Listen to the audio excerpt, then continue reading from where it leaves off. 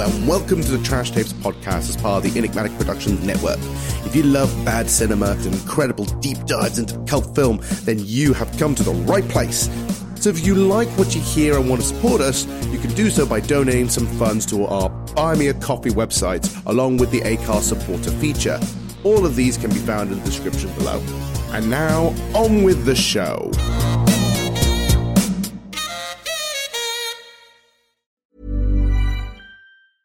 I'm Sandra, and I'm just the professional your small business was looking for. But you didn't hire me because you didn't use LinkedIn Jobs. LinkedIn has professionals you can't find anywhere else, including those who aren't actively looking for a new job, but might be open to the perfect role, like me.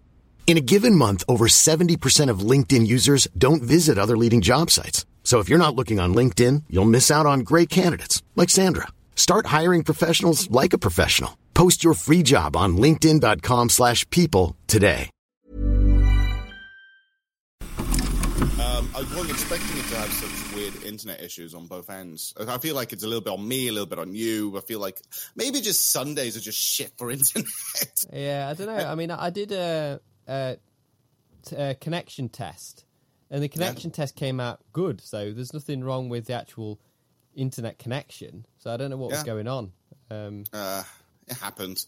I don't know. Sometimes this is the thing I never understand about the internet. It's like sometimes there's peaks where it's really good. Got the music again. This makes everything sound triumphant that you say, if you have that under it. God damn it. I'm going to fight internet lag.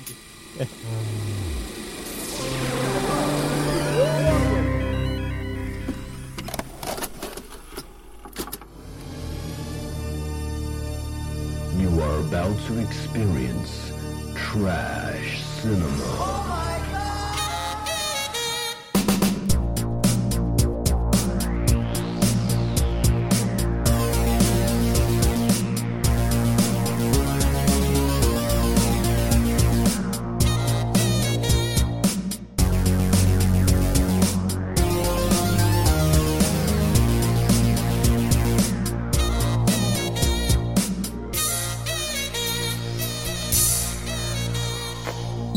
Everyone, and welcome to another episode of the Trash Tapes, where one man's trash is another man's treasure. I'm your host, Johan Paul, and the inflictor of pain, and I'm joined by my victim and DJ, Edward Harvey. How are you doing?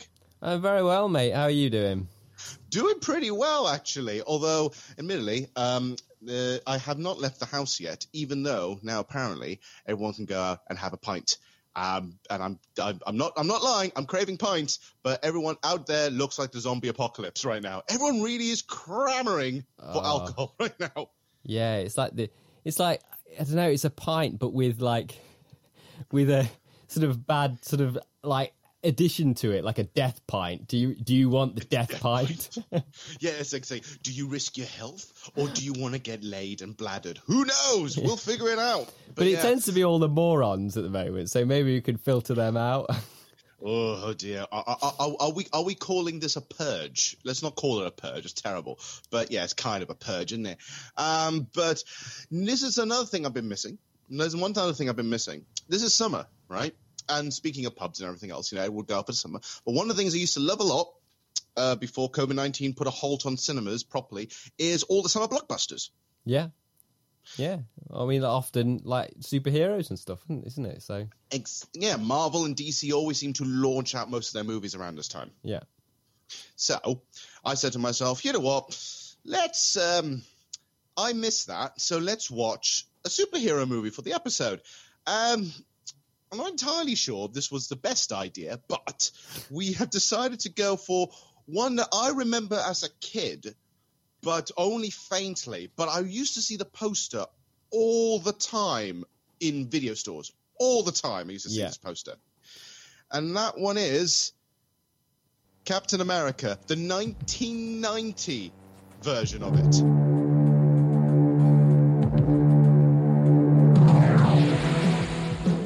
Get your guinea pig. Happens to be the best damn candidate out of 600 volunteers. A secret experiment gave one man the strength of 100. For the the rest of the world, he's just codenamed Captain America. And the power to save millions. The Jerrys have an experimental rocket ready to fire at a target somewhere in the United States. Only he could defeat a superhuman madman. They got a fella called the Red Skull heading up their outfit.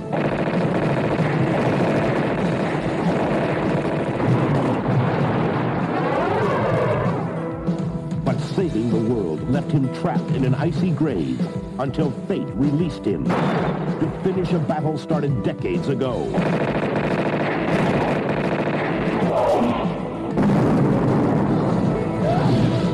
Ronnie Cox, Kim Gillingham, Scott Paulin as the Red Skull, and Matt Salinger as the Marvel Comics hero, Captain America. Captain America 1990 edition. All right, so do you have a history with this movie or not? Just before we kick things off. Well, I think if I remember correctly, it was one of the superhero movies I suggested to you because I've got a lot of nostalgia attached to it. I went through a phase of ever since I saw Batman 1989, I went through a phase of thinking, well, what other superhero movies are out there? I want to see him. And there was a craze after Batman 1989 kind of launched superhero movies, whether it was mainstream or in the B-movie circuit. And it was sort of like, there was a lot of movies that were coming just straight to video, and this was one of them. And I was just, I was a big fan of I used to read the comic books, actually. The two main comic books I used to read as a kid were Captain America and Judge Dredd. So I also like the Transformer comics as well.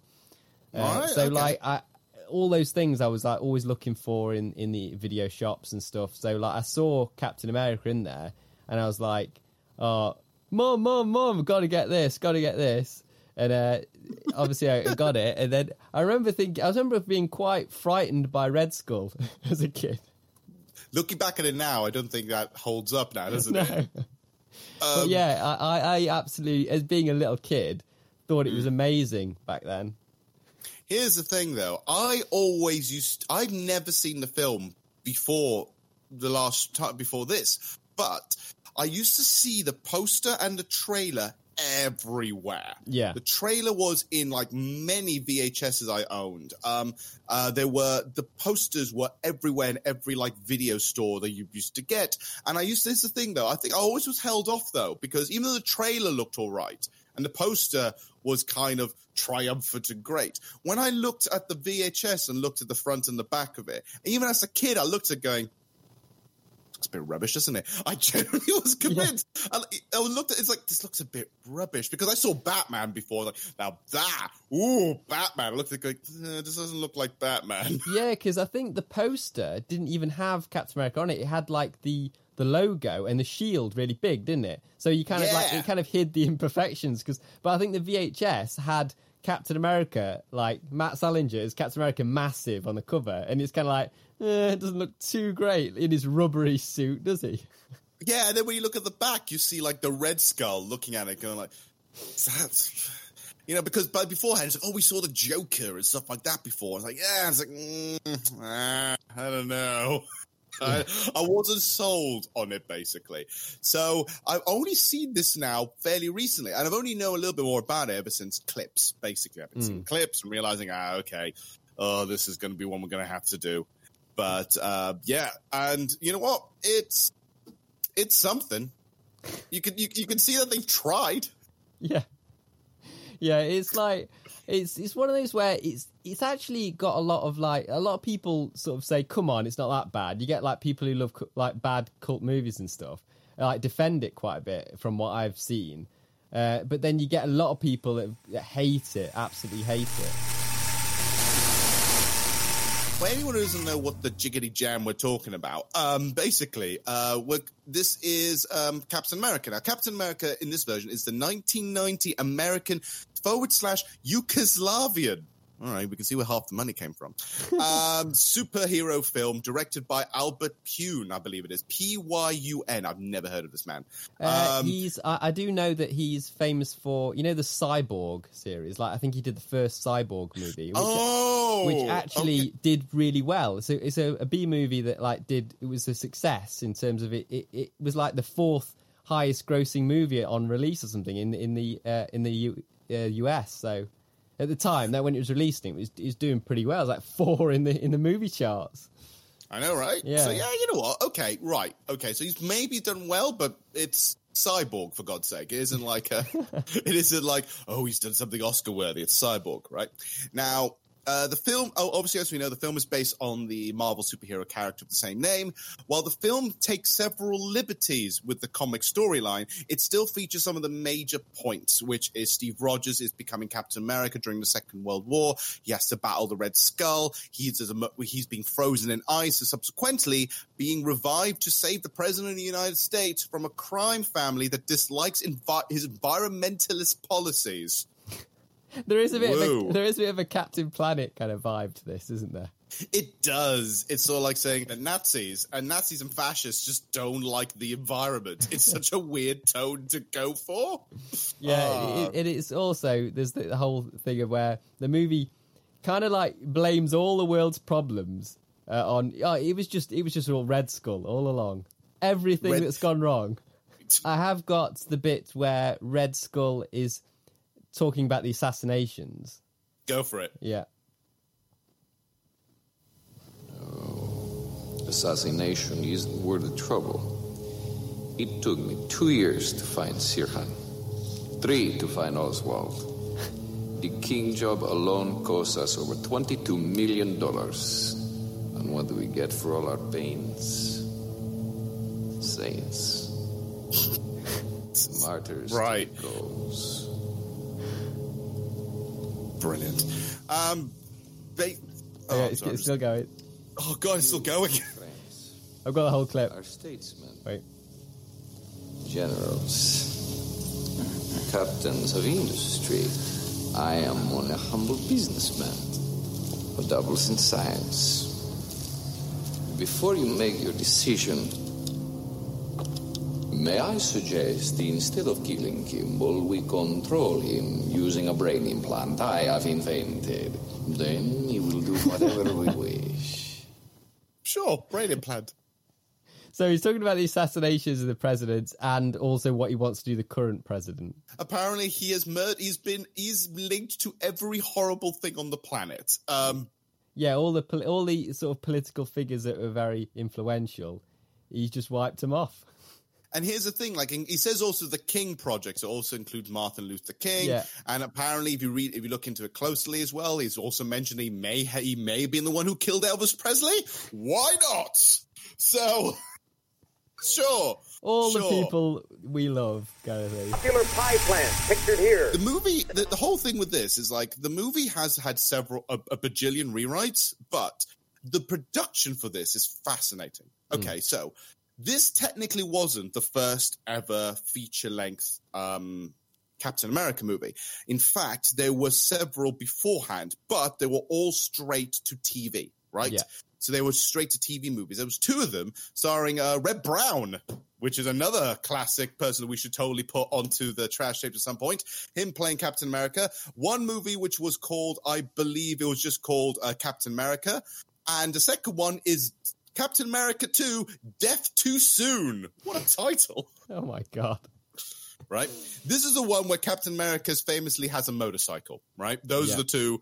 Captain America famously has a motorcycle. His outfit is weird, and let's not get into the outfit.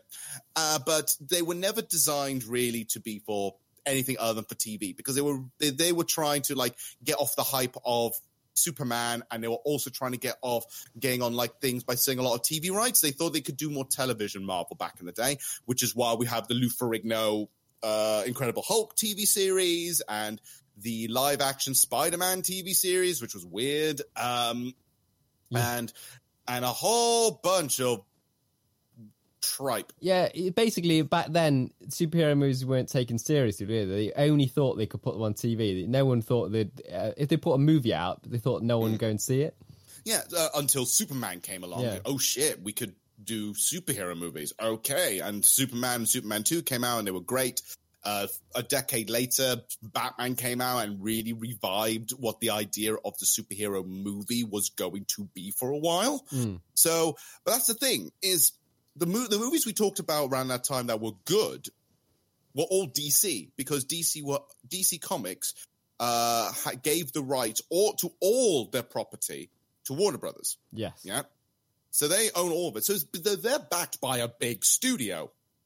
Marvel didn't do that. Marvel were pretty terribly skint around the 80s and 90s. You can tell that And a lot of the problems were perhaps just money with this film, because the director sounds like he kind of wanted to do good things with it, and apparently the original script was very good, and like, you know, the guy Ronnie Cox who played the president. He said that I don't know how they messed it up. It's one of the best scripts he's ever written. Yes. Is it ever read? Sorry. Yeah. So I don't know what went wrong. Basically, money. It's got to be. Right. Marvel at this time were pretty broke. They weren't doing very well in the comics section, and they weren't doing a lot of stuff here.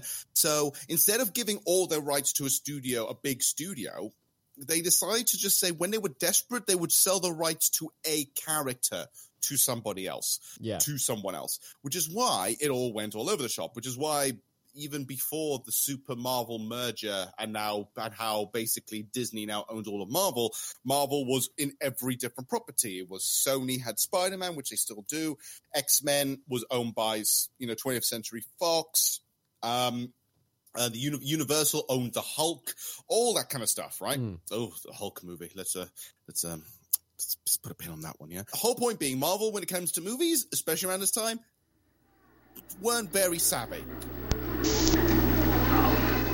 The production for this is brilliant. So, after the semi-weird cult following of the 70s movies straight to TV, Stan Lee and a few others were looking and saying, okay, maybe it's about time now to maybe make a Captain America feature-length movie. Now, this came along around the time when Superman came out. So they were more going for the Superman vibe, yeah? Like red, white, and blue, good old boy kind of thing, yeah? Yeah. Now this came about originally, the movie was originally slated and about to come out. They had an idea for it since 1981, okay? Wow. It's been a while. And then it was basically, I'm looking at the facts here, and says the feature-length film production of Captain America for its theatrical release has a long and tumultuous production history. The rights were originally purchased by Canon, the Canon Group. Yeah, what a surprise. It looks like a Canon movie, doesn't it, this? Yeah, and I'll explain why. So in 1984, the film rights for Captain America were bought by Canon Group. Initially, do you know who was attached to direct this movie? No, I think I did read it. I can't remember, though.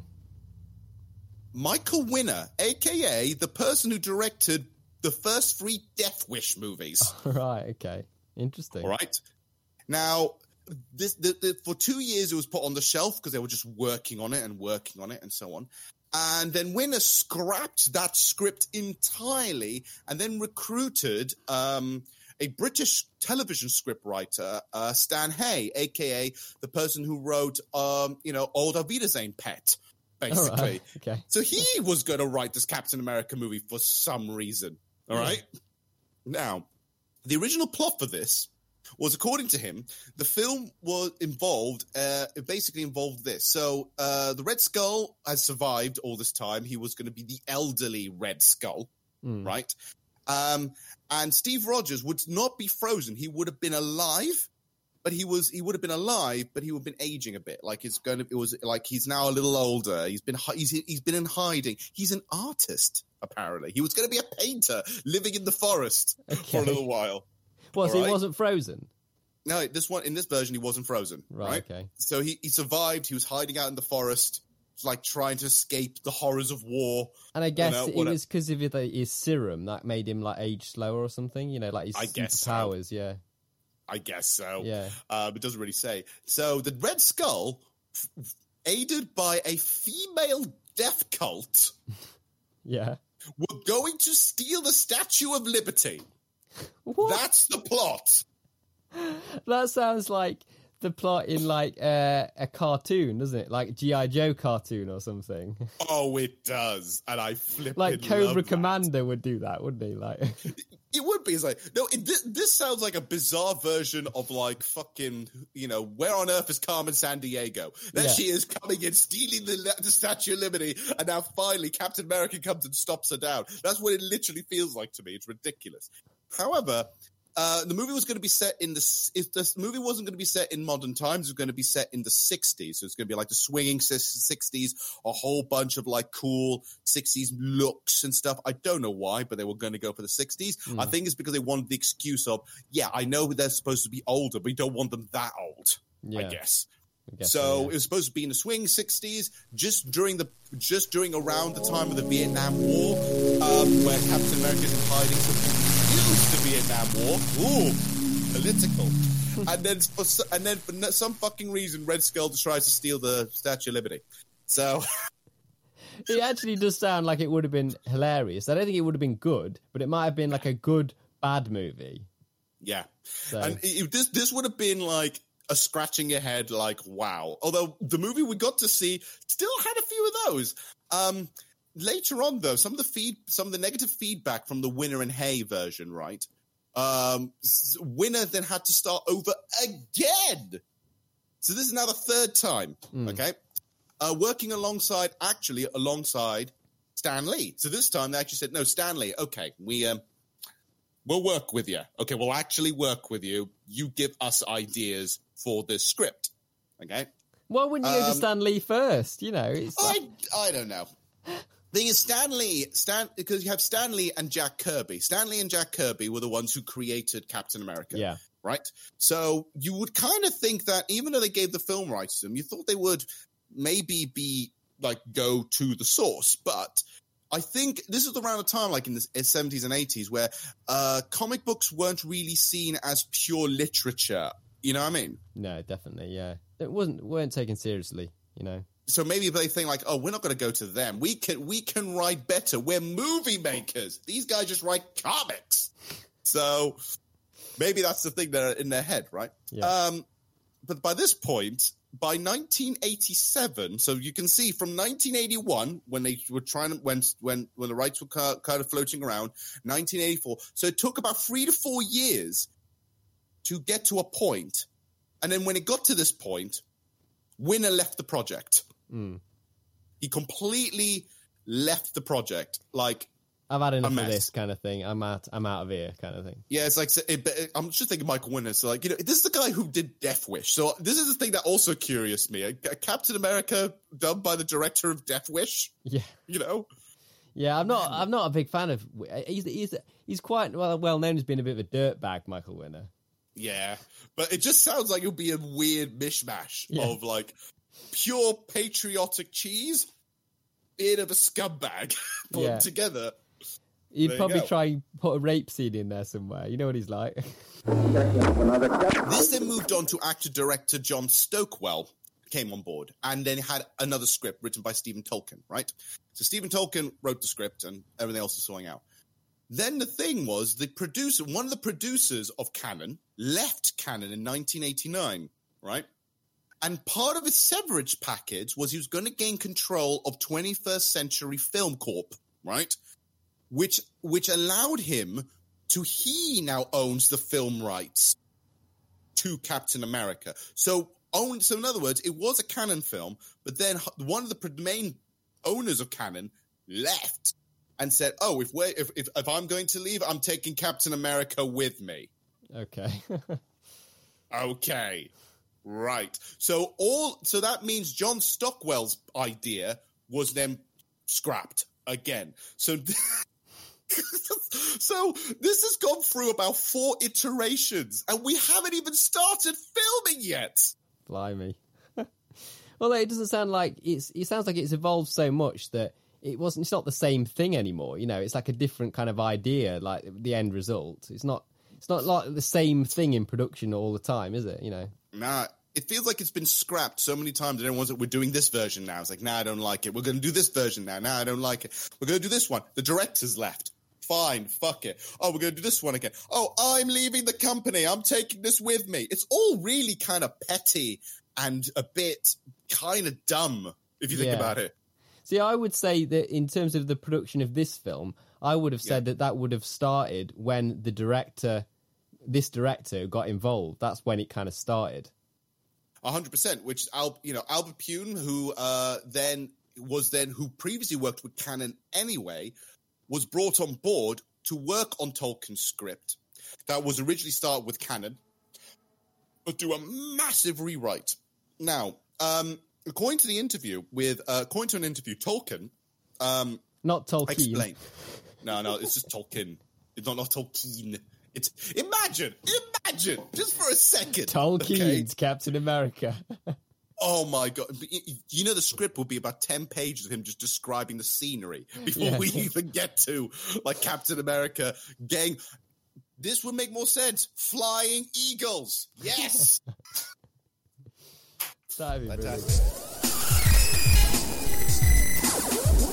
So Tolkien explained some of the changes he made to the from the original comic. So he started to go, like, I'm going to do a little diversion from the comic, including changes to the appearance and the character of Red Skull. Which we're going to let's talk about Red Skull for a minute. Yeah. So he was made Italian for a start. Yes.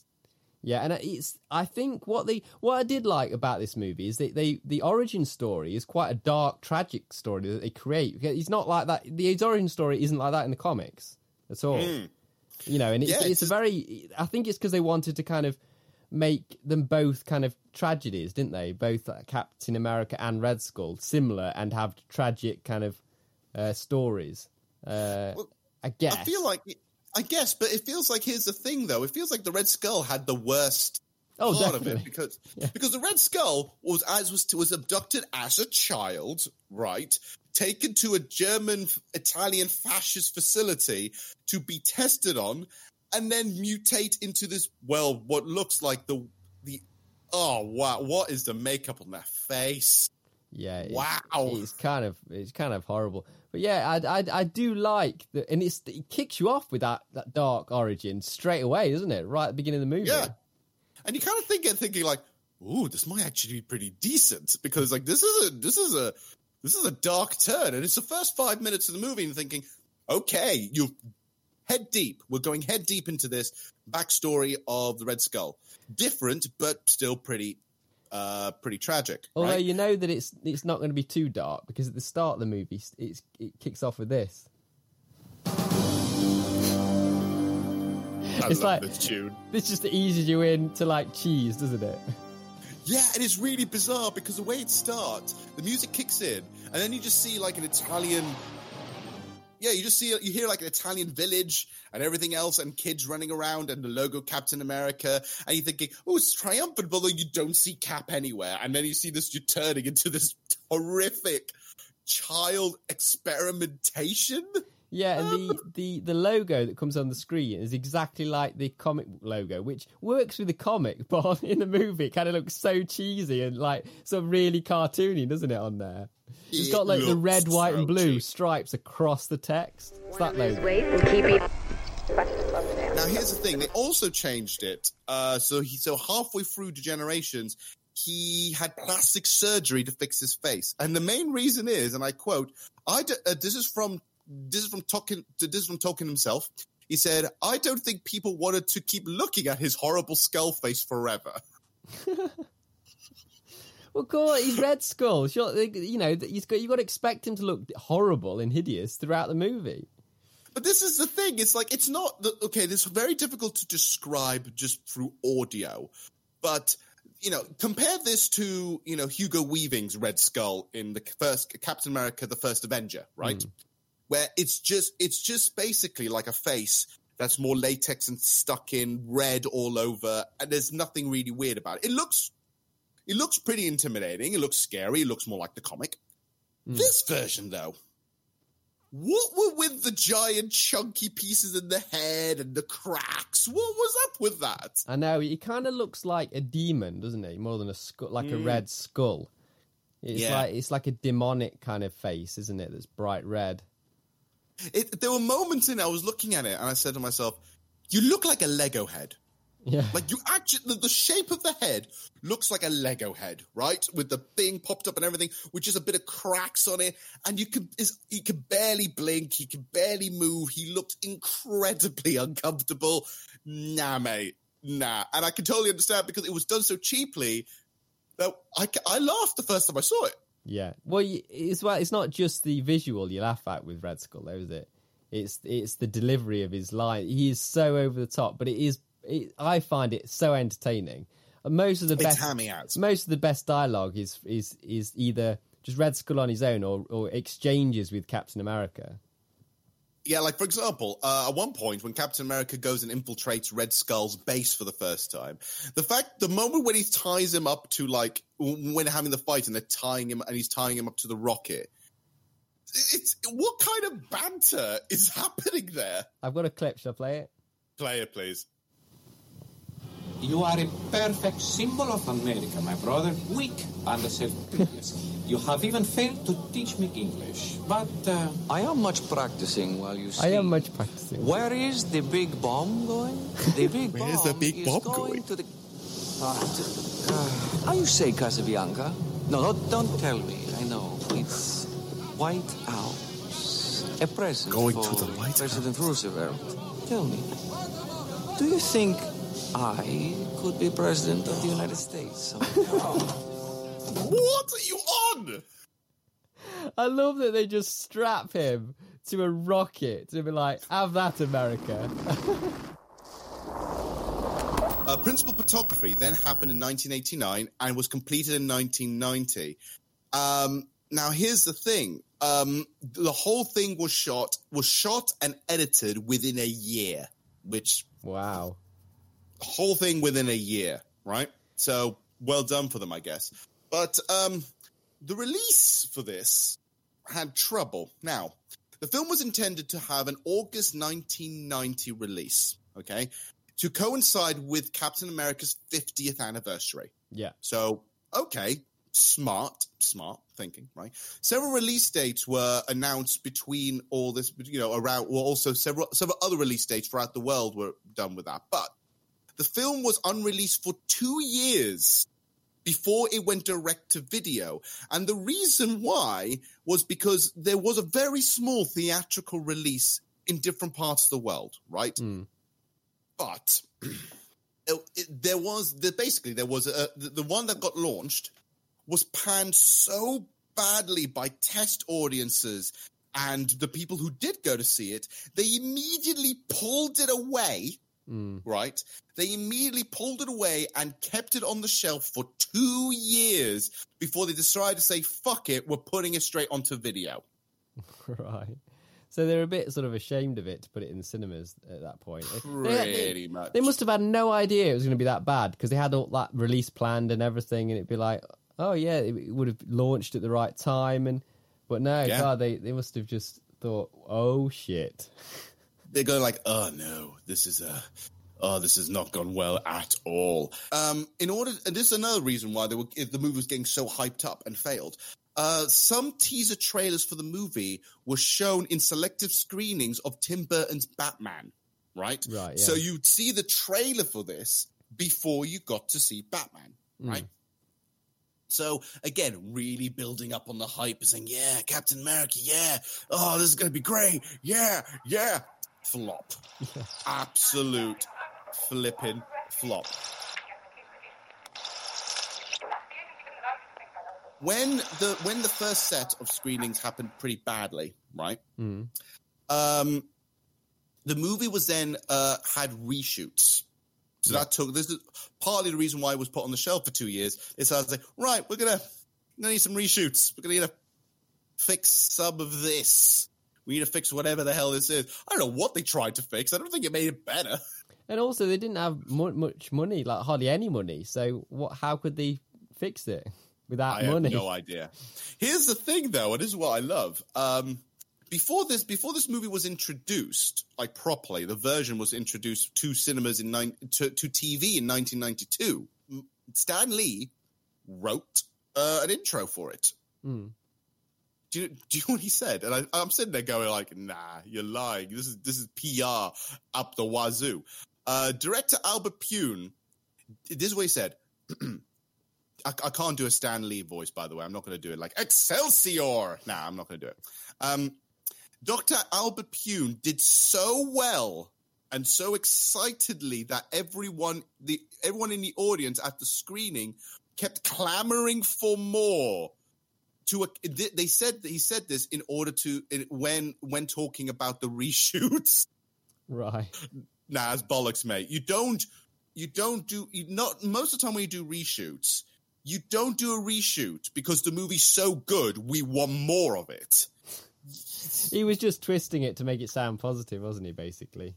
Yeah, I think it's either that or Albert's like, no, reshoots are normal. Sometimes something's so good, we need to put more of it in. It's...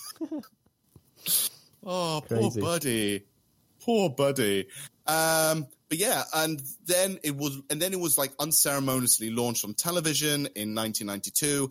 And then when people watched it, they were not very excited about it. And obviously now it's kind of fallen into obscurity until obviously now, like around this time where people are sort of reemerging it. This movie kind of got a resurgence when the Captain America movie from 2011 came out. Didn't you do a director's cut and like release that and showed that in some cinemas and around on the same year?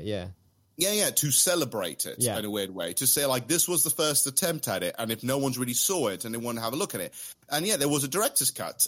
It was released on tour, so it wasn't like it was all launched at once. The director went with the movie and went to theater to do sort of a road show kind of thing. A bit like a Tommy Wiseau kind of thing with The Room, isn't it? Yeah. Pretty much. Get all those like bad movie fans, get all them on board. Throughout the years of them trying to develop a Captain America movie, there were quite a few people up for the role. Do you know any of them? Or do you want me to share? I do, actually. Arnold Schwarzenegger. Arnold Schwarzenegger was in line for it. Dolph Lundgren. But he was involved with Punisher, wasn't he? So yes, he basically was signed up for it, but he decided to do Punisher instead, which that's a different kettle of fish. One for another episode, I think. But I'm trying to think if I know any more. I don't think I think they're the only ones that popped out that I remember. Oh, do you want to know what it is? Yeah. Val Kilmer. Oh, yeah, and because he wanted to do the Doors movie instead, didn't he? Which is a good decision, because that was a really good movie. A better choice. Oh, my God. Yeah. He picked that one well, I think. Oh, that was well done, buddy. Yeah. You dodged a bullet there. Otherwise, you would have forever been known as the most uncharismatic Captain America ever, because you got Matt Salinger, which, poor guy, but he was just nope. Yeah. Not good choice. Although a few years later, he was Batman, wasn't he? And messed that up, so... Yeah, we're talking about Val Kilmer. Yeah, he did. I think basically, he just can't do superheroes. No. Val Kilmer steps away from superheroes. Better choice. The reception for this movie was, wow, absolutely panned, universally panned by critics, holding a 7% on Rotten Tomatoes. 7%. Yeah. Although, right? I don't know about you, but I don't always trust Rotten Tomatoes, because some films they've rated really low, and I quite like them, and so I don't always trust it. So true. I mean, there are movies that are like badly bombed, they're review bombed. When it's like, I don't like a thing, they review it terribly. But realistically, this was before all that. So looking at things, so on average, the average rating for it is about 2.9 out of 10. Yeah. The consensus of it states that the film felt like it had lack of script, budget, direction, or star power for to do any justice to the source material. This Captain America should have been left under the ice. Ooh, scathing, right? This was, at the time, and it is still, one of the lowest rated Marvel movies on Rotten Tomatoes. Yeah. I can understand why. Yeah. It's just that people like us, I mean, we like sort of bad movies, but I can imagine if people who don't, they would absolutely hate this. Yeah. Oh, this is the thing. Like, and do you know how you were mentioning as well? Like, the opening's very dark, but the whole thing feels very like kid friendly. Yeah. Yeah. It's definitely like sort of confusing themes and stuff. Another critic mentioned this movie isn't merely wrong for kids. It opens in pre-war Italy with a sequence in Italian with subtitles and a machine gun slaughter. It's just all wrong. Disavering that the movie is a shapeless blob of a plot and gave it an F. God. Wow. Some of these are pure scathing. And in 2006, Flickering Myth, who looked at the movie, said it's not a great film, and it's really only for the interest for the pre-cinematic universe curious for the hardcore Marvel fans. Everyone else avoid like the plague. Yeah. But there is, I don't know if you've seen it, there is some positive reviews, but I think they're more recent, nostalgia kind of ones. I'm definitely thinking the ones you look back at it now. Yeah. The ones who do review or look back at it now, they're looking at it a little bit more like, I think they're definitely more kinder to it. And I think it's because they're looking, it's the early 90s. It always looked like this. Or you're having moments where, you didn't have direct competition in terms of that at the time. It's been allowed to fester and linger a bit and find its own audience. Because picture it, you were fighting against Tim Burton's Batman and Superman at the time. How are you going to compete with that? And then you look at this and you're thinking, they don't have the money, they don't have the plot, they don't have the star power. No way are they going to do well. So, of course, it got critically panned as well. Now just go for the movie. Now, we've already talked in length about what the opening of the movie is. So, the weird pre-war Italy child abduction / experimentation where we're introduced to the Italian scientist who looks familiar, but definitely isn't the woman I'm thinking of, and escapes with a diary or whatever. I love in that. What the thing though? I love how evil. Obviously, the Nazis. You're going to make him evil, but I love that they like grab the boy with superior intelligence and they like face him towards the family as they're getting shot. It's like, you've got to see this. It's like horrible. Here's a weird so one as well. over the top 90s bad guys style, isn't it? Like, and this is the weird thing. It's like, how do they know that kid has superior intelligence? I know, they just don't explain that at all. They just know, don't they? You just got to expect. Yeah, just imagine that they know somehow. I don't know. They just happen to know, like, that kid is really smart. Let's kidnap him and turn him into a guinea pig. Yeah. Okay. And then once that happens, it cuts to literally 7 years later. Right?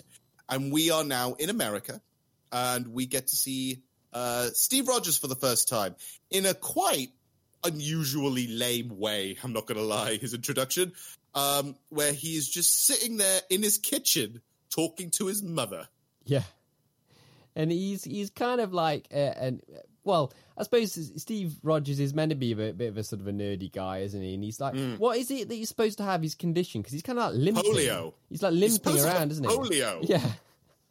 The kid's supposed to have polio. Okay, so now Steve Rogers has polio, right? And so I think also the same time his father's dead, I think it is. So the whole thing is that they're kind of like doing a thing and his dad's dead. And at the same time as well, they're saying, your dad would like this. He would appreciate you going onto the mission. His mum, by the way, doesn't look. They look exactly the same age, by the way. No. And she's sort of talking about the dad, like, sort of dying. It's like, and he's like saying, well, just kind of make sure that you don't die as well. That kind of casual conversation. And then he goes, but where's Bernie? Where's Bernie? And then he goes off to find Bernie, doesn't he? And they have which is obviously his love interest, and like they have a very, very cheesy piece of dialogue. Go for it. It's this. I'm sorry. It's just that I love you. And I can't imagine not knowing what you're doing or where you're going. It's just like pure cheese soap opera. You got the cheesy piano underneath. It sounds exactly and looks exactly like a soap, doesn't it? Exactly, and I'm definitely feeling like this. Just from that 10 minutes alone, that's all I felt. I felt like it felt like a TV movie. It actually felt like it was supposed to be a TV movie. It never felt like, how am I supposed to look at this on the big screen? It doesn't feel cinematic enough with the dialogue, the look of the movie. And look, we met Bernie. We only know Bernie for about a minute. And then we're whooshed away. And how are we supposed to know that this is the love of his life? Like, really? Yeah, I suppose the only thing it's giving you is the fact that he doesn't want to leave before, like, seeing her and stuff. So he rushes off to find her and, like, say goodbye. Yeah, but it's that's like, all you it's get. literally... That's all you get. A run, a couple of lines dialogue, a hug, and then he's now taken, very quickly, by the way, he's now taken by the same Italian scientist who escaped the pre-Italy war fortress. Yeah, Dr. Vaselli, isn't it? Dr. Vaselli. Dr. Vaselli, yeah. Dr. Vaselli. Why is she in the car as well? She like meets him there. Like, surely he would just meet like her at the facility later on. Like, I don't know, but it's more like, I think, because again, they must have done this to be quick. It's like, right, we have to be quick. We have to move the plot along because we have a lot to get through. And listen, all this is within the first 10 minutes, right? So they get in the car. It's super speedy, really is. Get in the car. They are immediately in the facility. Yeah. He's tied up. No one explains that there's a super serum. No one explains who anyone is. Everyone's just there, and we're on a roll, people. We're on a roll. Oh, God. One other thing I'd like to say, like, the facility is like in a diner, isn't it? It's like, it's almost like a bat cave. You kind of like open a kind of thing, and it's the wall swivels round, and you go down the stairs into the secret facility. See, that I'm okay with, because that's like very Batman. It's like, oh, let me just pull a couple of weird levers. Oh, let's go down the spiral staircase. It's great. But you're sitting there going, we're immediately here. Nothing's explained. We're just, fuck, okay. Right, we're into this. We're in this. Once he gets super serum, which, to be honest, you couldn't really tell a goddamn difference in terms of his look or anything in comparison. I think, obviously, well, they didn't have the technology to do what they did in the 2011 one, but I think what they did is they tried to make him, they gave him baggy clothes and stuff, didn't they? So they tried to make him look like he was not filling out his clothes and he was, like, skinny. And I think they just, they basically, like, made him look a bit more beefy when he was Captain America, just by having the right size clothes on. It's like, buy him a tighter outfit. Yeah. He'll look like he's booming, right? It's hilarious. But he immediately, when they inject the serum and he goes through the process, he immediately like breaks out, doesn't he? Because the Dr. Vaselis is killed by a German spy, Nazi spy, and this is the section. I'd like you to meet Richard Ehrlich. He's a special observer sent by President Roosevelt. Oh, remarkable work, Dr. Vaselli. Congratulations. I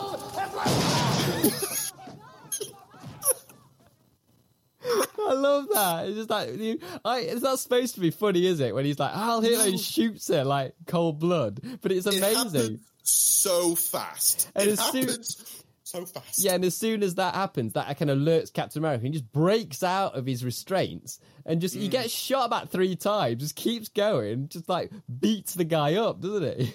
My favorite bit, he grabs the guy, throws him into what seems like a bunch of computer or electrical stuff, and then he's getting electrocuted. But I love how the guy's position is. He's like this. He's got his arms up, his legs like in a cross, and he's just jiggling on the spot as he's just getting electrocuted, and then just falls flat. It is so cheesy. It's kind of brilliant. And that's, again, this is all in the first 10 minutes. Yeah, and it keeps going at that pace, doesn't it? Like, I think pretty much like after that, you're in the plane with like Captain America fully suited up. There's no like introduction to the suit like you would normally in a superhero movie. You get like show him the suit and he'll look at it and there's a bit of a tension like build up. He's actually in the suit in the plane about to be dropped into enemy territory, and you get the guy who's like sort of he's like. Not his general, but he's like sort of give him like a bit of like prep work about what's going on in the meeting. It talks about the suit, and they say this. You all right with that there, Shield? used a little more time to practice. Like about a month. Gee, what? You're gonna have those two resistance fellas down there to take you through that launch site like they was escorting you to the senior prom. Besides, you got that crazy fireproof uniform Dr. Vaselli made up for you. Doesn't look very fireproof. Didn't know much about camouflage. No, at all. Nope. But she sure did love the red, white, and blue. So they're kind of making a joke about, they're trying to cover themselves with the costume, aren't they? Because they're saying, like, it's not really much of a camouflage, you know, it's kind of suit. Yeah. And then just talking about how patriotic she is, like...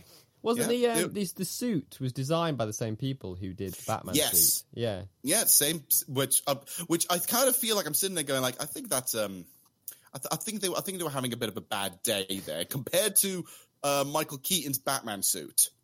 Yeah. Compared to this, you think like, well, someone's having a lazy day.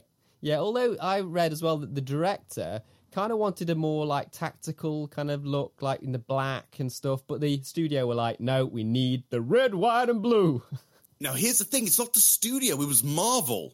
Oh, Marvel. Right. Okay. Marvel demanded it. So basically, he said like, so Albert Pune approached Marvel's Comics about making a black Captain America suit that was coming out around the same time in the comics in 1989. So around that time, Captain America was having that. Marvel said no. Right. He then asked if he could make the suit more tactical with like like with a belt and quarter mail armor and stuff like that. Yeah. Make it look more military. Marvel also said no. He was then told by them that it has to be the classic red, white, and blue leather latex outfit. Otherwise, the movie's not going ahead. God, they shot themselves in the foot there a bit, to be honest. But it's like, I also read that the original, the other idea of the suit would have been actually similar to the 2011 one. So yeah, they should have gone with that one, really, because that one was okay. People liked that, didn't they?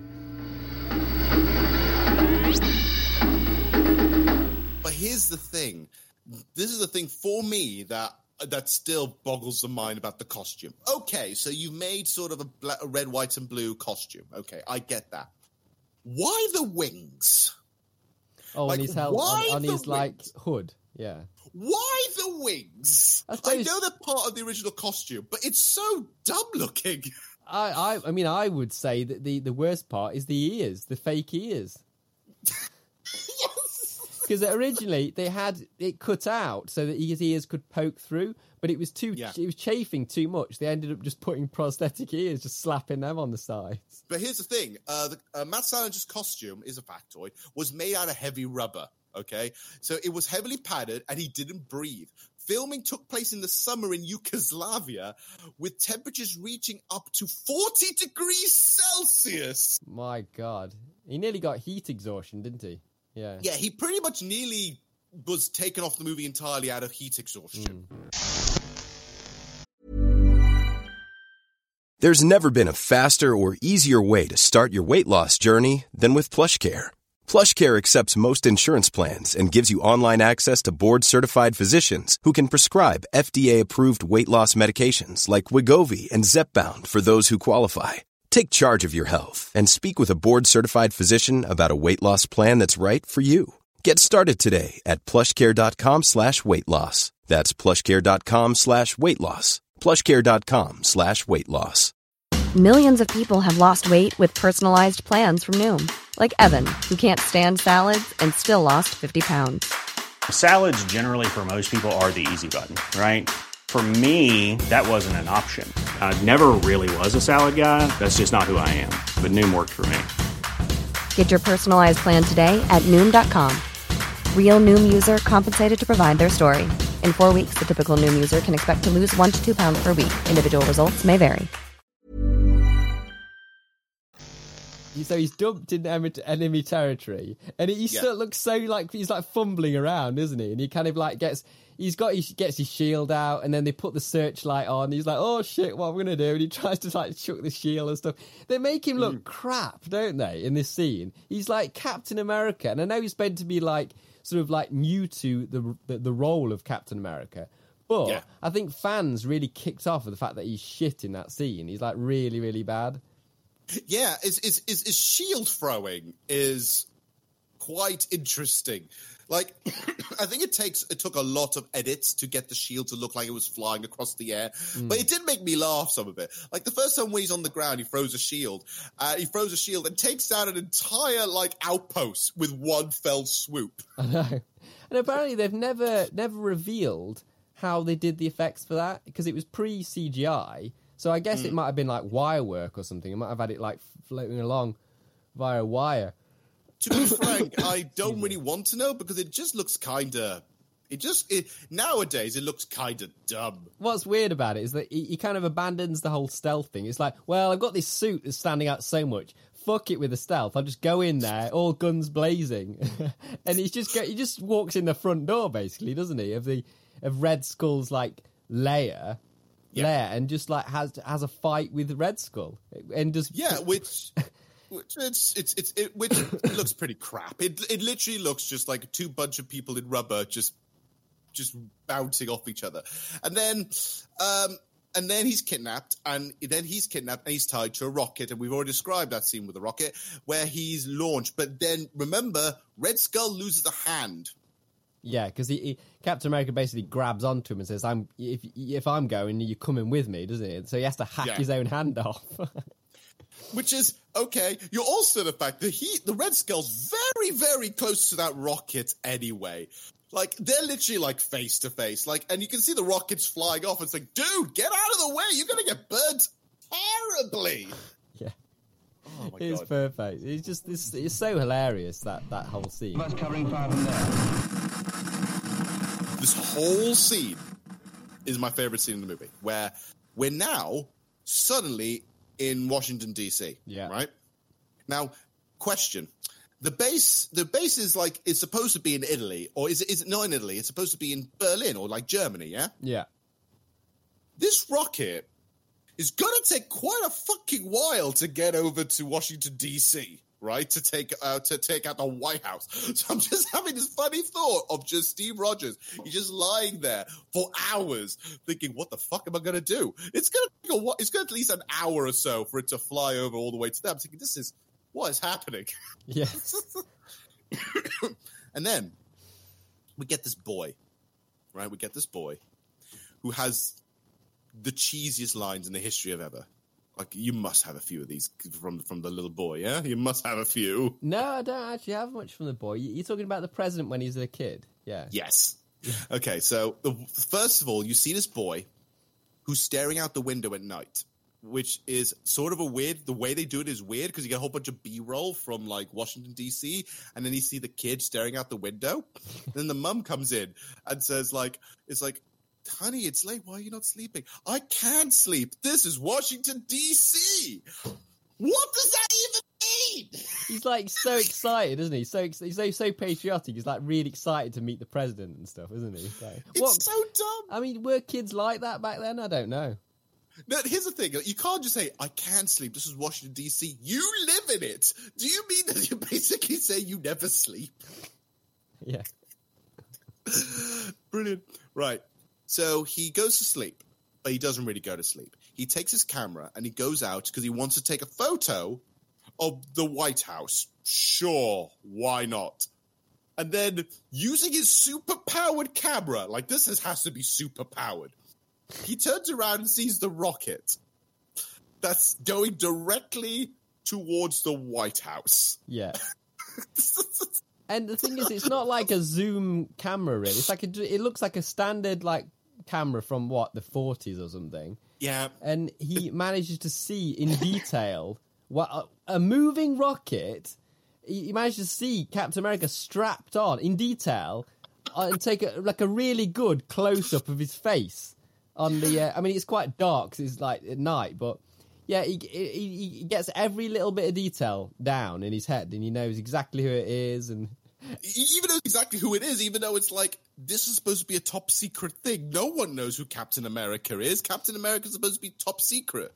So somehow this boy knows, which this did not go well. He takes a picture of this, by the way, and then Captain America's on here, while somehow also gets to see the boy, even though he is not in the same direction. He's looking up at the sky. And he's nowhere able to see the boy. Knowing for some reason there's this boy with a superpowered camera, he kicks the rocket, the flaps on the rockets, the fins. Yeah. I mean, I think that he's basically kicking the fins because he knows he's approaching the White House. I don't think he sees the boy, because later on he says, we've met before, and he's like, oh, have we? No, he does. He does, because he says something like that after. He says, so you're the boy. So what? You do know who he is. It is amazing. So he basically avoids the White House and just keeps going. And the boy. Yeah, and the boy. And just keeps going and ends up in Alaska, doesn't he? And he's frozen in ice. Yeah. And that's how we do the whole storyline of him frozen in ice. And then we get this cool time skip montage, which is like this. Yes! Play it. Surrender of Japan.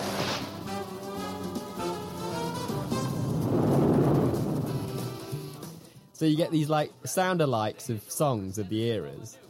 It's ridiculous. Newspapers spinning and flashing on the screen. Yeah, it's so cheesy. Bear any burden, oppose any foe.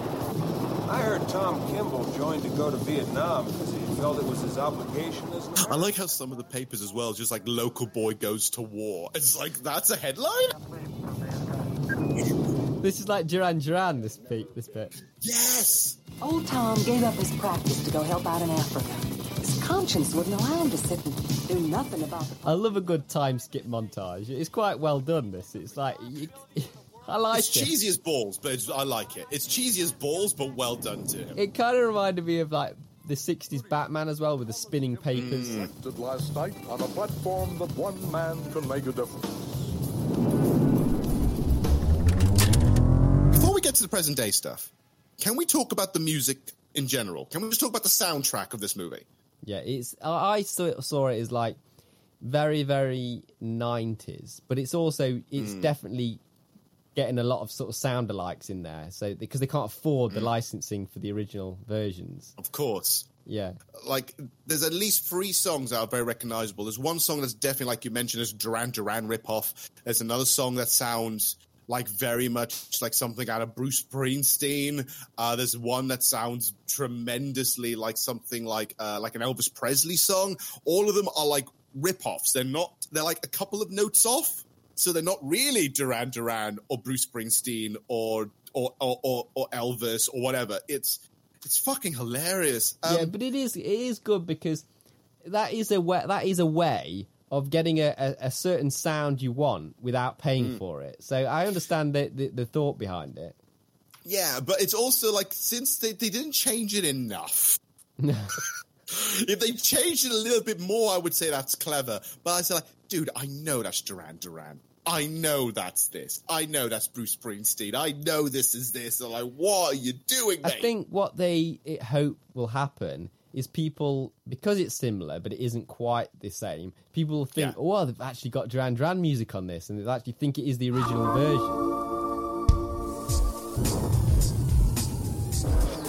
I love how he gets revived from the ice. He's in Alaska.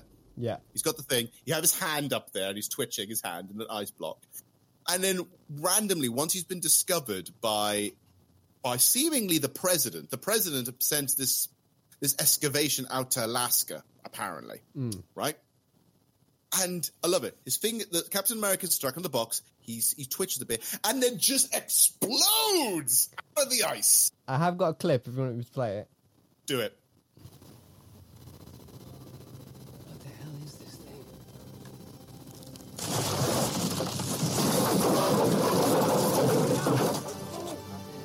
The synth's like ba ba ba ba ba ba.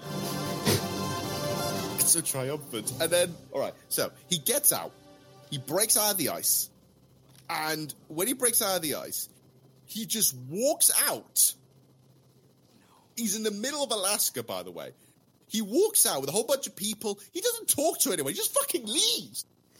Yeah, he's straight back on it, isn't he? Straight back to fighting Nazis straight away. He's like, I've got to find them. Once the news travels very fucking quickly in this world, because the moment he breaks out of the ice, it's world news. Italy knows about it. The president knows about it. Everyone knows about it. To the point that it then leads to a whole bunch of mess. Well, Red Skull reads it in a newspaper, doesn't he? And he basically says, he talks to his daughter, and it's like this. It's here. Who, Papa? Captain America. Captain America. I'm Dracula Blair. Can I count on my daughter to take care of this for me? Absolutely. So, she then sort of sends her. She goes along to find him with her goons, and there's a scene where they're in a chopper, and the music is so brilliant. This is the bad guys in chopper music. Do it.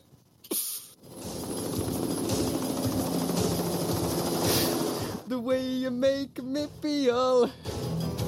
It's Michael Jackson. It's Michael Jackson. So that's this. Yeah, basically they're sort of high up, sort of stalking Cap, and that music's playing. But I don't know what about you, but they kind of made the Nazis a bit too cool.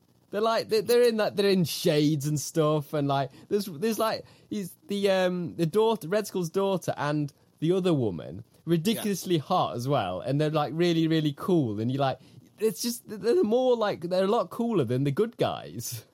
Pretty much, they all look young, hot, good looking. They're all into the latest fashion. They all know the latest music. They're all very much in it, right? While all of Captain America and everyone else is like, oh, they're all fuddy-duddies. Like Ned Beatty, who's the reporter, who is just this, he's the only ally you know, and just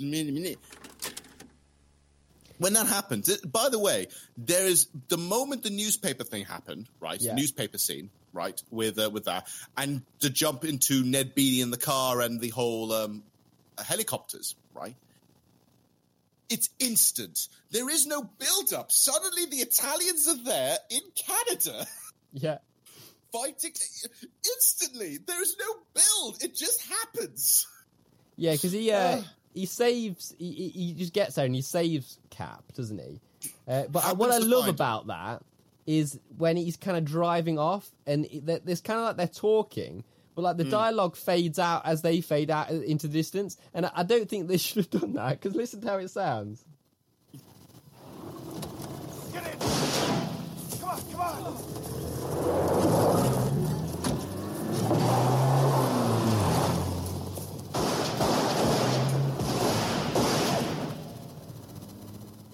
Who was that shooting at you? Who was that shooting at you? Nazis. And then he actually does say, who are you? But it's like so faint because he's already off into the distance. But I understand the sound mix, you kind of want to make it realistic, but you need to hear the lines that they're saying. I know! You barely heard Nazi as it goes past. I laughed when I heard that. It's like saying, who the hell were they? Nazis. But it's like really soft, like Nazis. Yeah. It's great. This next scene's really, really funny for me. It's the scene where Captain America and Ned Beatty are in the car. And Ned Beatty is trying to get as much information as possible out of Captain America to figure out who the Red Skull is. But here's the thing, that one thing no one explains to him yet. No one explains what year it is. Yeah. He's just so confused. And he does that thing where he wants to kind of do it his own way, doesn't he? So he kind of says, I'm going to be sick. So he pull the car over. And he gets out. And this is like something that would be like in a comedy kind of slapstick kind of show. Or like comedy show. He gets is it the character called Sam? Yeah. He basically gets him to come out to see if he's okay. Then he goes, oh, and he runs back in the car and sort of drives off and leaves him there. And this is the thing. He doesn't do this once. No. He does it twice. It's like the gag wasn't funny the first time. Don't do it again. He does it again later. He decides to go home, doesn't he? And we get one of my favourite montages, him travelling home. And the music is absolutely perfect. It is. Long, long time ago, The chorus is so great when it gets to it. So basically, you've just got like shots of travelling shots and stuff of him just like he's on a train at one point. He's on like in the car. At one point, he's in a trench coat, but he's got the Captain American outfit underneath it. That special girl to warm this heart of mine. It's so on the nose. It's ridiculous. It's so bad. It's so bad. Memories of you, girl. This is the Bruce Springsteen one I was thinking of. Thinking, this is ridiculous. What are we doing here? How is it happening? It's so on the nose. You're right, mate. It is Bruce Springsteen. It's like trying to be Bruce, isn't it? It's trying to be the boss, but you can't just try and be the boss. But the thing is as well, the lyrics are all so on the nose in that scene. It's like, I'm lost, I'm alone, I'm trying to find the love of my life, I don't know where I've been, I don't know where I am, and I'm like, dude, show don't tell, buddy. Memories of you, girl. I was killing myself laughing so loud when I first saw that bit. It's really good. But I busted.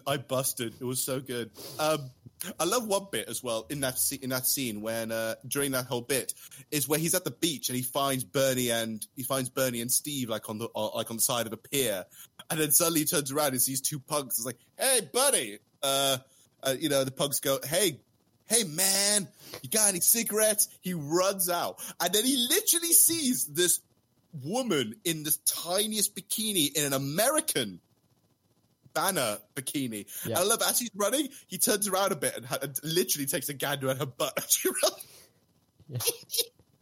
Yeah, it's pretty good. And so he's basically just trying to get his way home, and he arrives back at his old house, isn't it? And I think Bernie like sort of kept that house and lived in it, didn't she? Just in case he happened to be not dead and he's going to come home.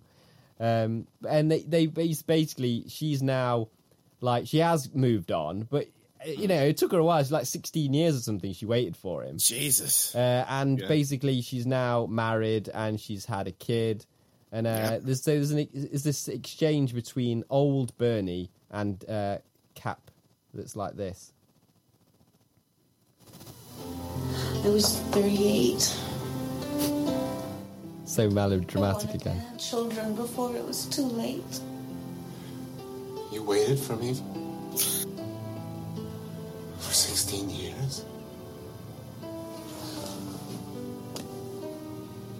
Oh, Steve, I feel so old and ugly and look at you. I can't help being hot.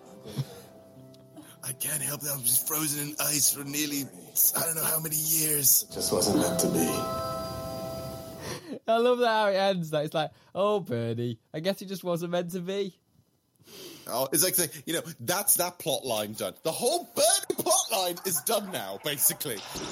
But then somehow this again speeds, because then right after that, because Red Skull is disappointed that that his daughter didn't get Captain America that time round. Yeah, and is eavesdropping and so she's eavesdropping in a wired phone call that she has on the president's phone line that then says, I know where Captain America is, because Ned Beatty says, oh, I know where Captain America is. He's gone to his girlfriend's house, to California. And I love it. The Italian woman then goes and says, it's like, Captain America's in California. Literally 2 cuts. 1 on a plane. Now they're in California. It's no. Yeah.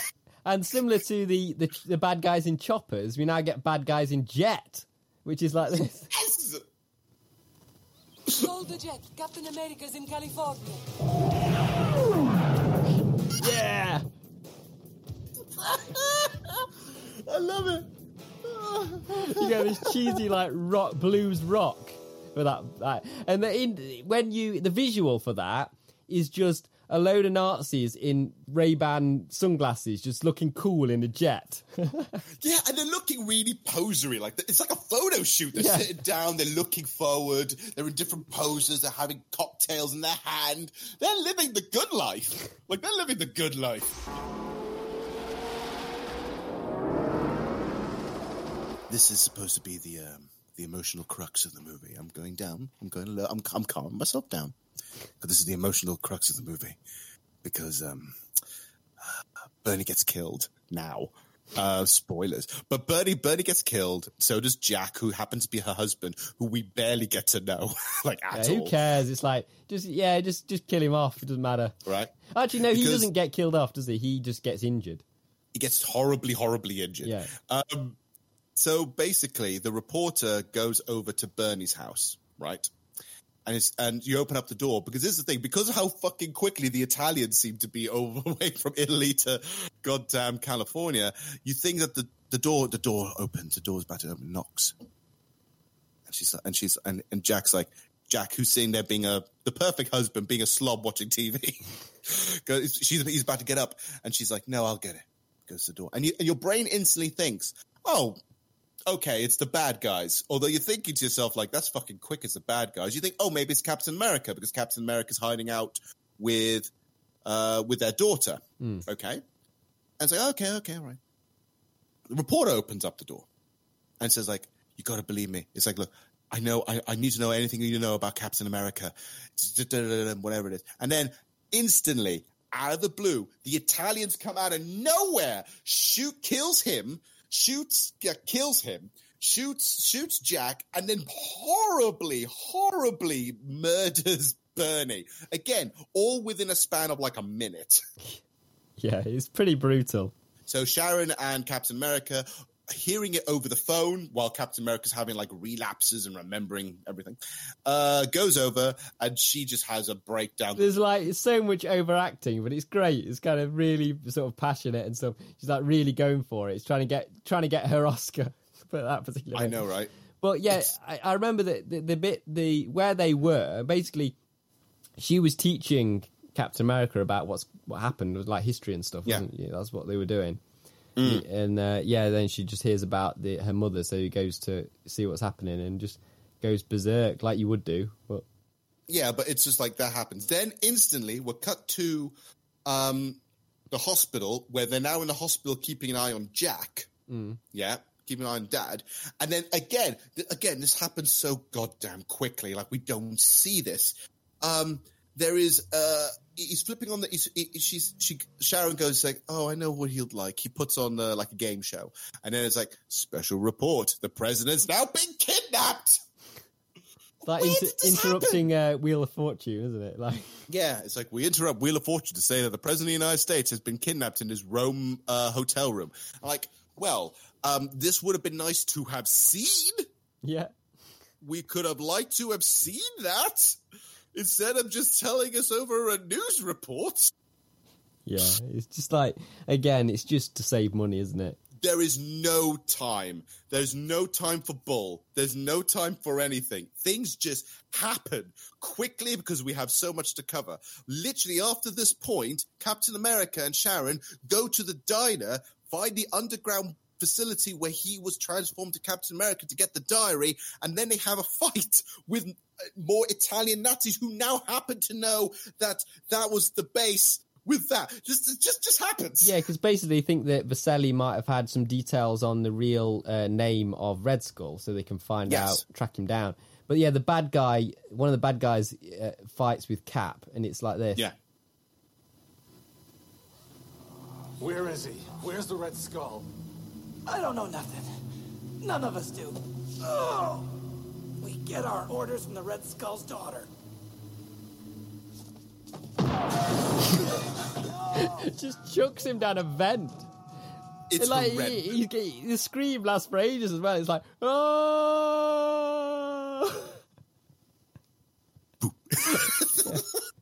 It's really funny, that bit, because the whole fight, this seems to me like this is a time where you can really show off Captain America's fighting skills, because we've barely seen it, right?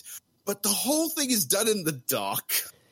I don't know about you, but you can hardly see anything that's going on in that scene. And I know it's kind of like, I don't know whether they were trying to be like Batman 89 at that particular point, because it had that bit where he grabs him and he pulls him towards him. It's a bit like I want you to tell all your friends about me. It reminds me a little bit about that bit, but I don't know whether they actually were influenced by 89, because they were kind of making it at the same time that film was being made. Probably. I kind of feel like this movie. I think they basically hid the fact that maybe they didn't have Matt Salinger knows how to really pull off fake fighting, or they didn't have enough money for a good stunt double. Yeah. So they basically just did most of the movie in the dark, that bit in the dark, so they could hide all the bits. Because there was a shot, which I'm convinced might have been a case, where I think Captain America jumps up, bounces off a pipe, and then does like a clothesline from above and smacks someone down. But I couldn't fucking tell. Yeah. I didn't know what that was. Apparently, they did consider having two actors, one to play Steve Rogers and one to play Captain America. But they ended up going with just someone who could play both. Apparently, Matt Salinger can play both.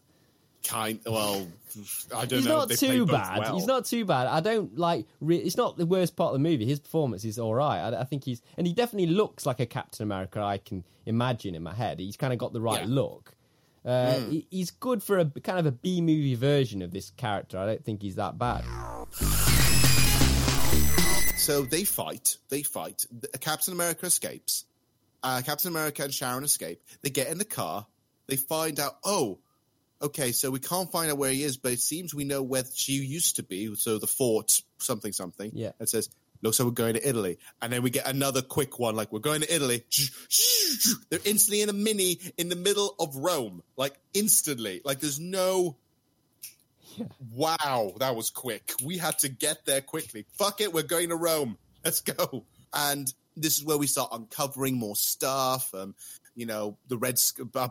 Captain America finds about the history of Red Skull and the fact that he was a child experiment, stuff like that, and everything else. And they get the recording, don't they? Soon. Yeah. From that. Yeah, why was it recorded? That I don't know. I mean, the family was playing the piano. I guess they were trying to record the piano playing, and then it ended up recording the whole thing. But back then, you wouldn't record stuff like that. I don't think. I don't know. This is literally like this is a plot device. It's just there just to be a plot device.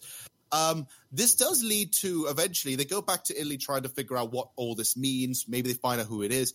But then they get I'll admit this one I kind of liked, but I did find it quite funny as well. They get attacked in a cafe, don't they?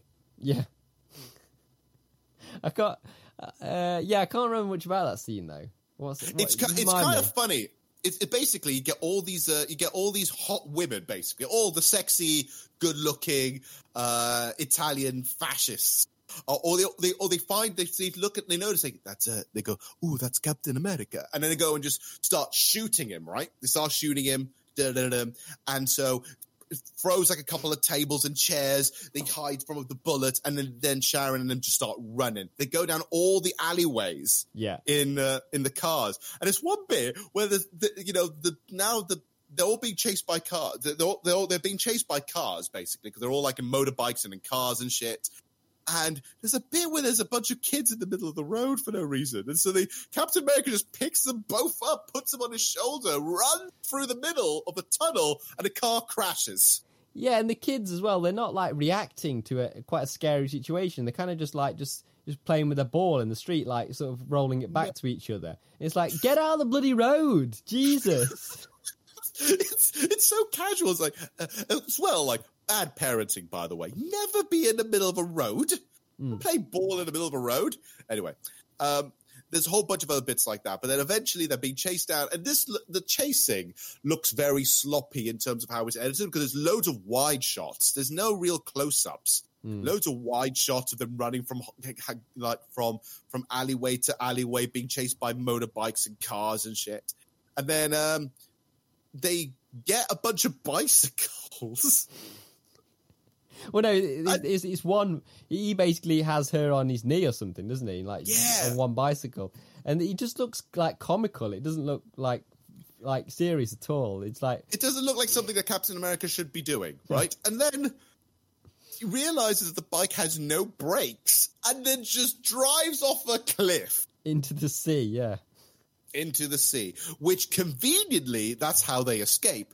But also, that is incredibly fucking reckless. Yeah. It's like half the time, Captain America isn't very successful, is he? In the way that he's like sort of, and he's not. And another thing, he's not in the suit enough, is he? Well, to be honest, he's not in the suit enough. But also looking at the suit, I'm kind of glad he's not in the suit that much. I'm guessing. I don't know whether that was intentional because the director didn't like the fact that it was like the blue, the bright blue in like red, white, and blue and stuff. I don't know, but. Or maybe it's the fact that Matt Salinger saying, look, I'm not getting in that suit again. You know how fucking hot it is in there. Yeah. No, less suit, the better. I'm gonna question a psychopath. The Orby has nothing to fear. It almost feels like in a weird way, because again, they're being tracked again. And I love the line. It's like saying, they're being tracked again. And I think she said, what? Oh my God, I'm having the worst luck. No, it's not luck, mate. It's just a matter of plot convenience. You are constantly being chased by the plot. Yeah, and she basically tries to divert them to her attention, so that he basically like. How does she get him out the car? I can't remember. But just locks him out. Yeah, and she ends up like driving, continuing on, and they follow her and capture her, don't they? And it's funny how you can tell she's got captured. Not because you suddenly her necklace is on the ground. Like Captain America keeps walking down the road and finds her necklace. It's like, damn you!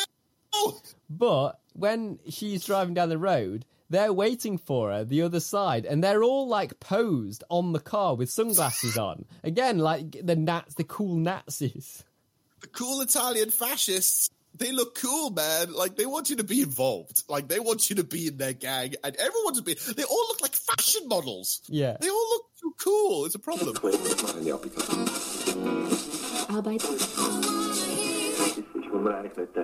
By this point, now, finally, Captain America's on his own. He gets in the suit and then goes to try to save the president, who apparently might die from some kind of... This barely explained, but some kind of injection / laser beam? I missed this part completely. I never understood this bit. Oh, is it they're trying to put him through that process of like getting that implant in him so they can control him? Yeah, but it feels like the implant, they don't explain how the implant works or what is done, barely, if anything. So it's like it's gun, but here's a weird thing as well. It's like saying, Captain, they could have done this the moment they arrived, but Red Skull say, I'll be back in 20 minutes. Well, it takes a while to work, doesn't it? It's like, we can't do this immediately. We have to get him the serum. It's like, conveniently, it takes him 20 minutes. And enough time for Captain America to come in and try and save him. What I do love, though, is when they take off the president to lock him up in his cell. Conveniently, there's some like toxic like poison nearby for the president to like quickly pick up, so he can use it to break out of his cell later on and put it on the bars. It's great. It's just so close to him. Why would you put like corrosive chemicals right next to him that he could use? Because at the end of the day, this movie doesn't care. This movie wants you to get through shit quickly. It wants you to say, like, right, it's all, this whole movie for me feels like plot convenience, the movie. Because, Rhodes' stuff. He ends up hiding and starting to run away, and he's being chased. And then conveniently, he's stopped on the top of this really cool-looking castle, by the way. Wherever they shot the castle bit, really, really cool. Oh, yeah, I love all the stuff in the castle. It looks so good. I really like it, yeah. See, this is where half the money went. I think I'm convinced. It just looks so cool. And then, so Red Skull goes and finds the president and says like, no, we're going to inject you now, whatever it is, right? And conveniently, because I don't actually think that the president knew this. It's like the president goes and says like, you need me to live in order for the procedure to work. Yes, well, duh. He says like, goodbye, jumps. Yeah. And then conveniently, just like he's caught by Captain America, isn't he? The president had no fucking idea, didn't he? Like, do you think? Because I didn't think. I think America. He's like, I'm gonna die honorably, and just out of coinkydink, Captain America's underneath to grab him and save him. And then when he just after he saved him, there's this little piece of dialogue. Thanks. Don't mention it, sir. Steve Rogers. We've met. I don't see how.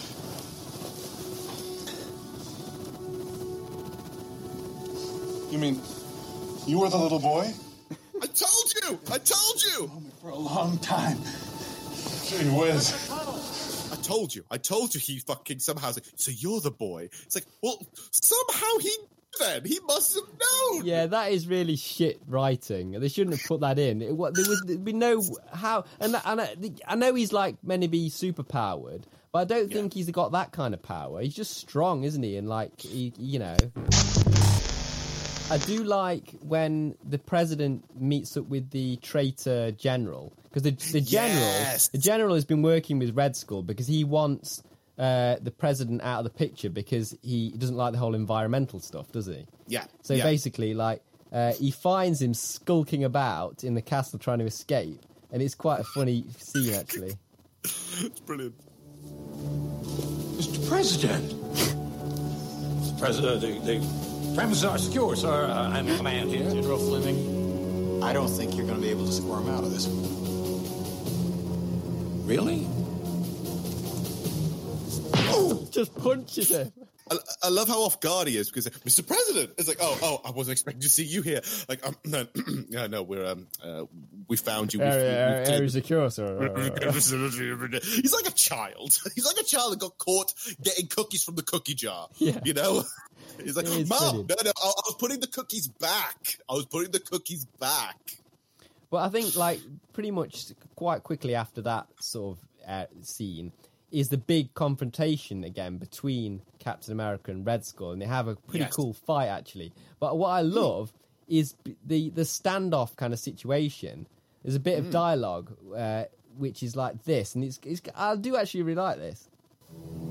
I don't know how it is that you are here, or how you remain so unchanged, but it doesn't matter, my brother. Today, you will die. 50 years ago, you were Dr. Vasili's ridiculous idea.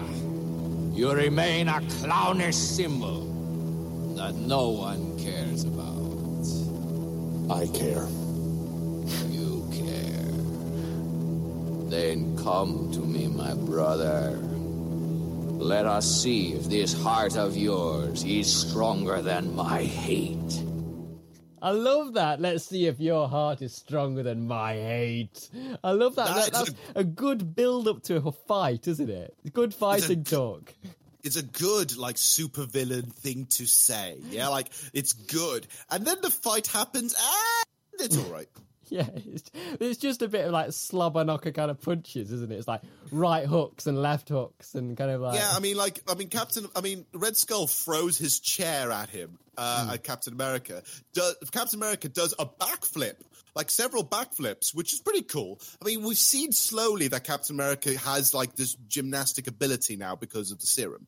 You don't see it enough. So it's kind of random, but awesome when he's doing, like, a double backflip over this chair being thrown, a couple of slobber knocker punches. Sharon's escaped as well. And I love this. When Sharon throws a punch, is one bit that made me laugh really hard because everyone's getting, like, really reacting to getting punched, right?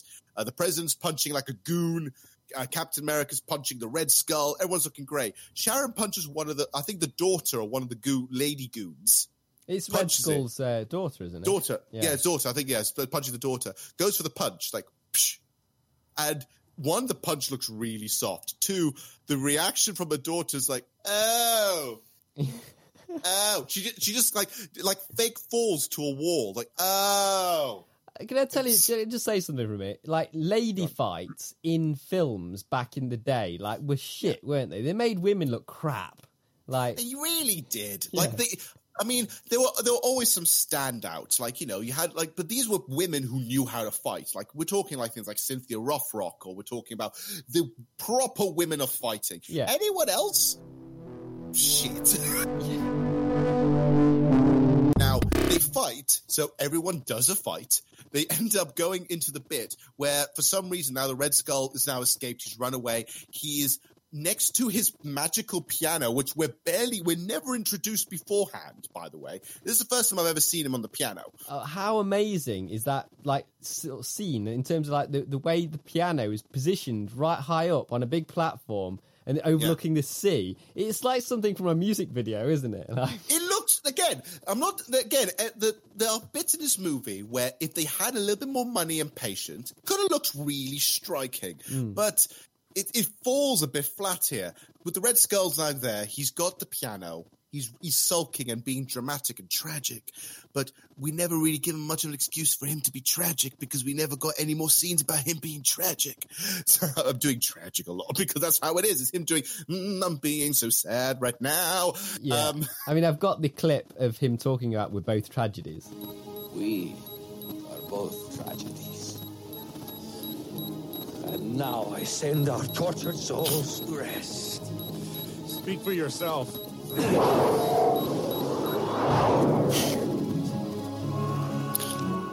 So he just lobs his shield and knocks him off the castle. And that's the thing. This came out of nowhere. This is supposed to be the end of the fight.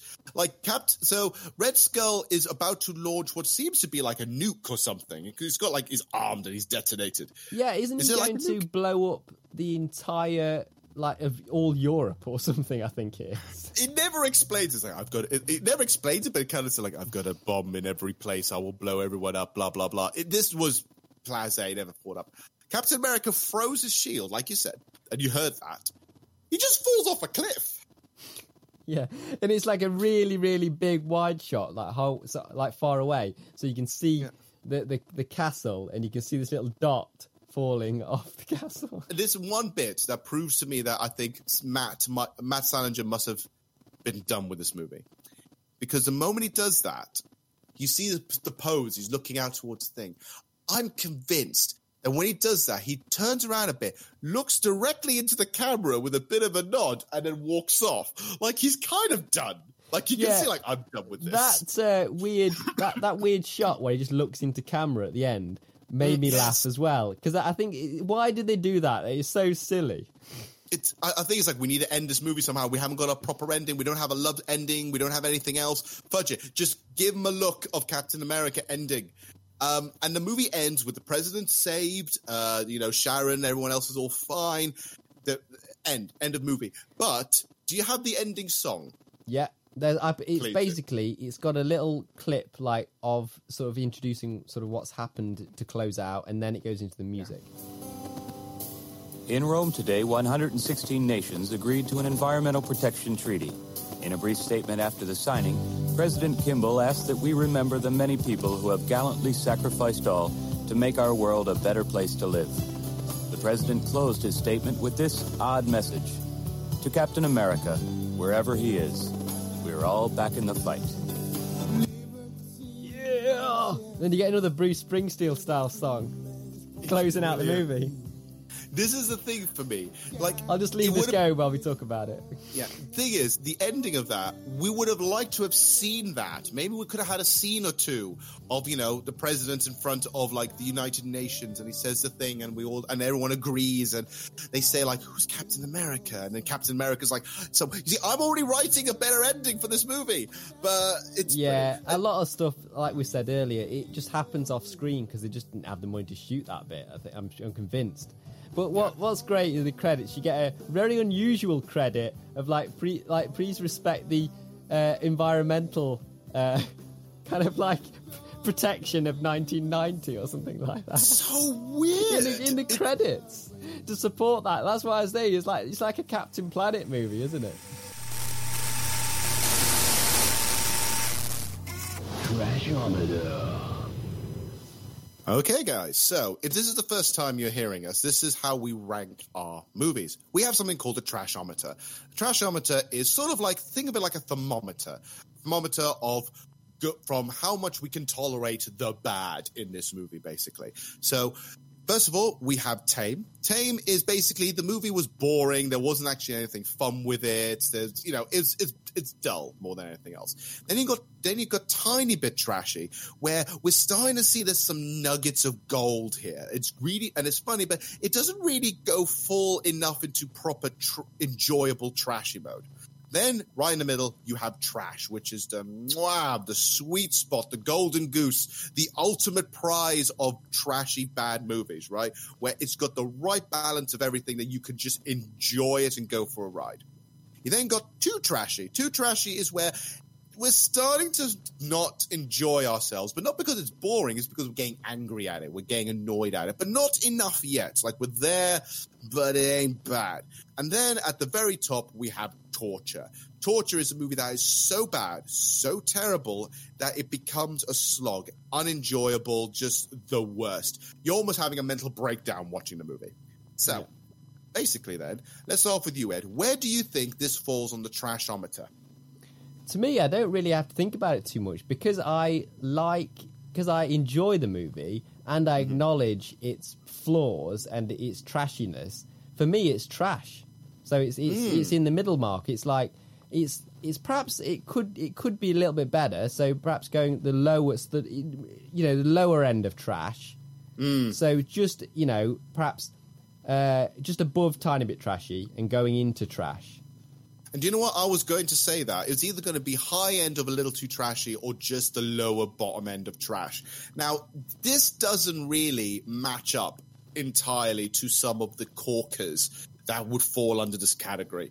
Like, I feel like if this was going to have a battle between things like Miami Connection, The Room, Barbed Wire, and all these other movies, Captain America 1990 would be destroyed. Oh, right? Absolutely. But I'm just going in with my opinion. It's just kind of like the fact that I really enjoy it still, and I have a lot of fun with it. And even though it's bad, it doesn't ruin it for me, Yeah, so I think, you know what, I feel, for me, if I was going to put it, I would put it on the very high end of Tiny Bit Trashy. Yeah. Like, just like you, like just a pinnacle, just a bit before trash. Because I feel like trash has to be like a moment where I'm like, will I go back and watch this movie again? And I don't think I will, but I will definitely remember some of the funnier moments in this movie, and I can talk to people about it. It's like, do you remember when Captain America just broke out the ice and just fucking left in the middle of Alaska?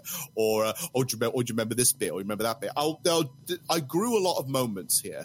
So I will put it under there. So where could we go under the consensus? Should we put it under low end of trash, or should we put it on the high end of Tiny Bit Trashy?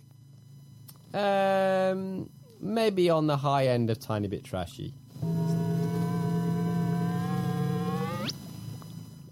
Okay. Thank you very much. Brilliant. So that was it for this episode.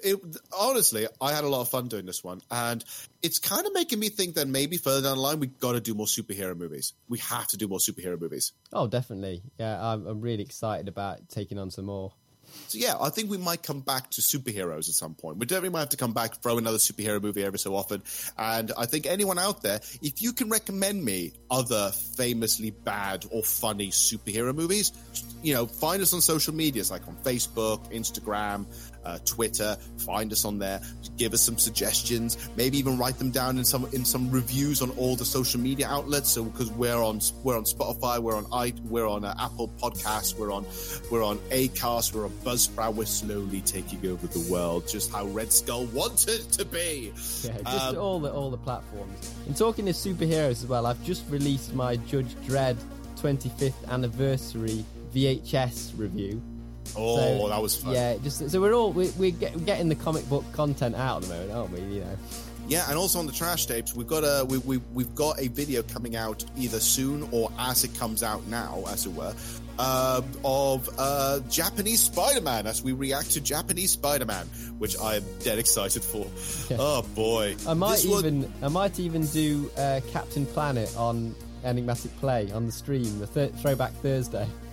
Oh, that would be fantastic. Oh, that would be brilliant. So if we just keep that superhero theme going over the summer, perhaps, yeah.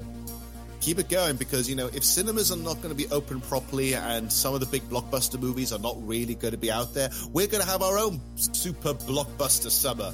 Damn it. Definitely. So yeah, that's it. Thank you guys very much for joining us. Remember to like, share, subscribe to all the stuff that we're on.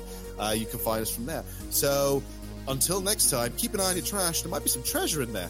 See you guys next time. See you guys.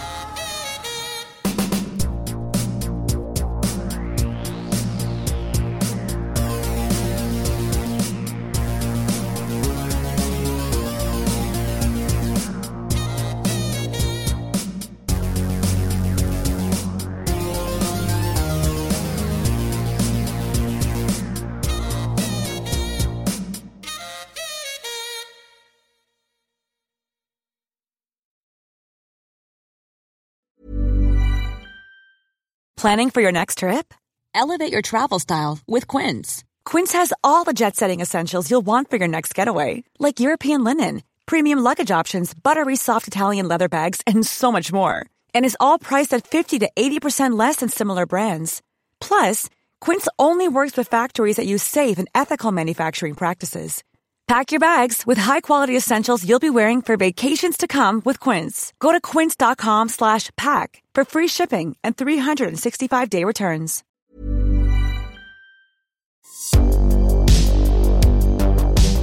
Thank you for listening to this podcast episode and hope you enjoyed it. If you did, please share it around with movie lovers you know, maybe add a star rating or write a good review. All of this helps with the algorithm and provides us with more opportunities to reach the ears to a whole new bunch of bad film fanatics.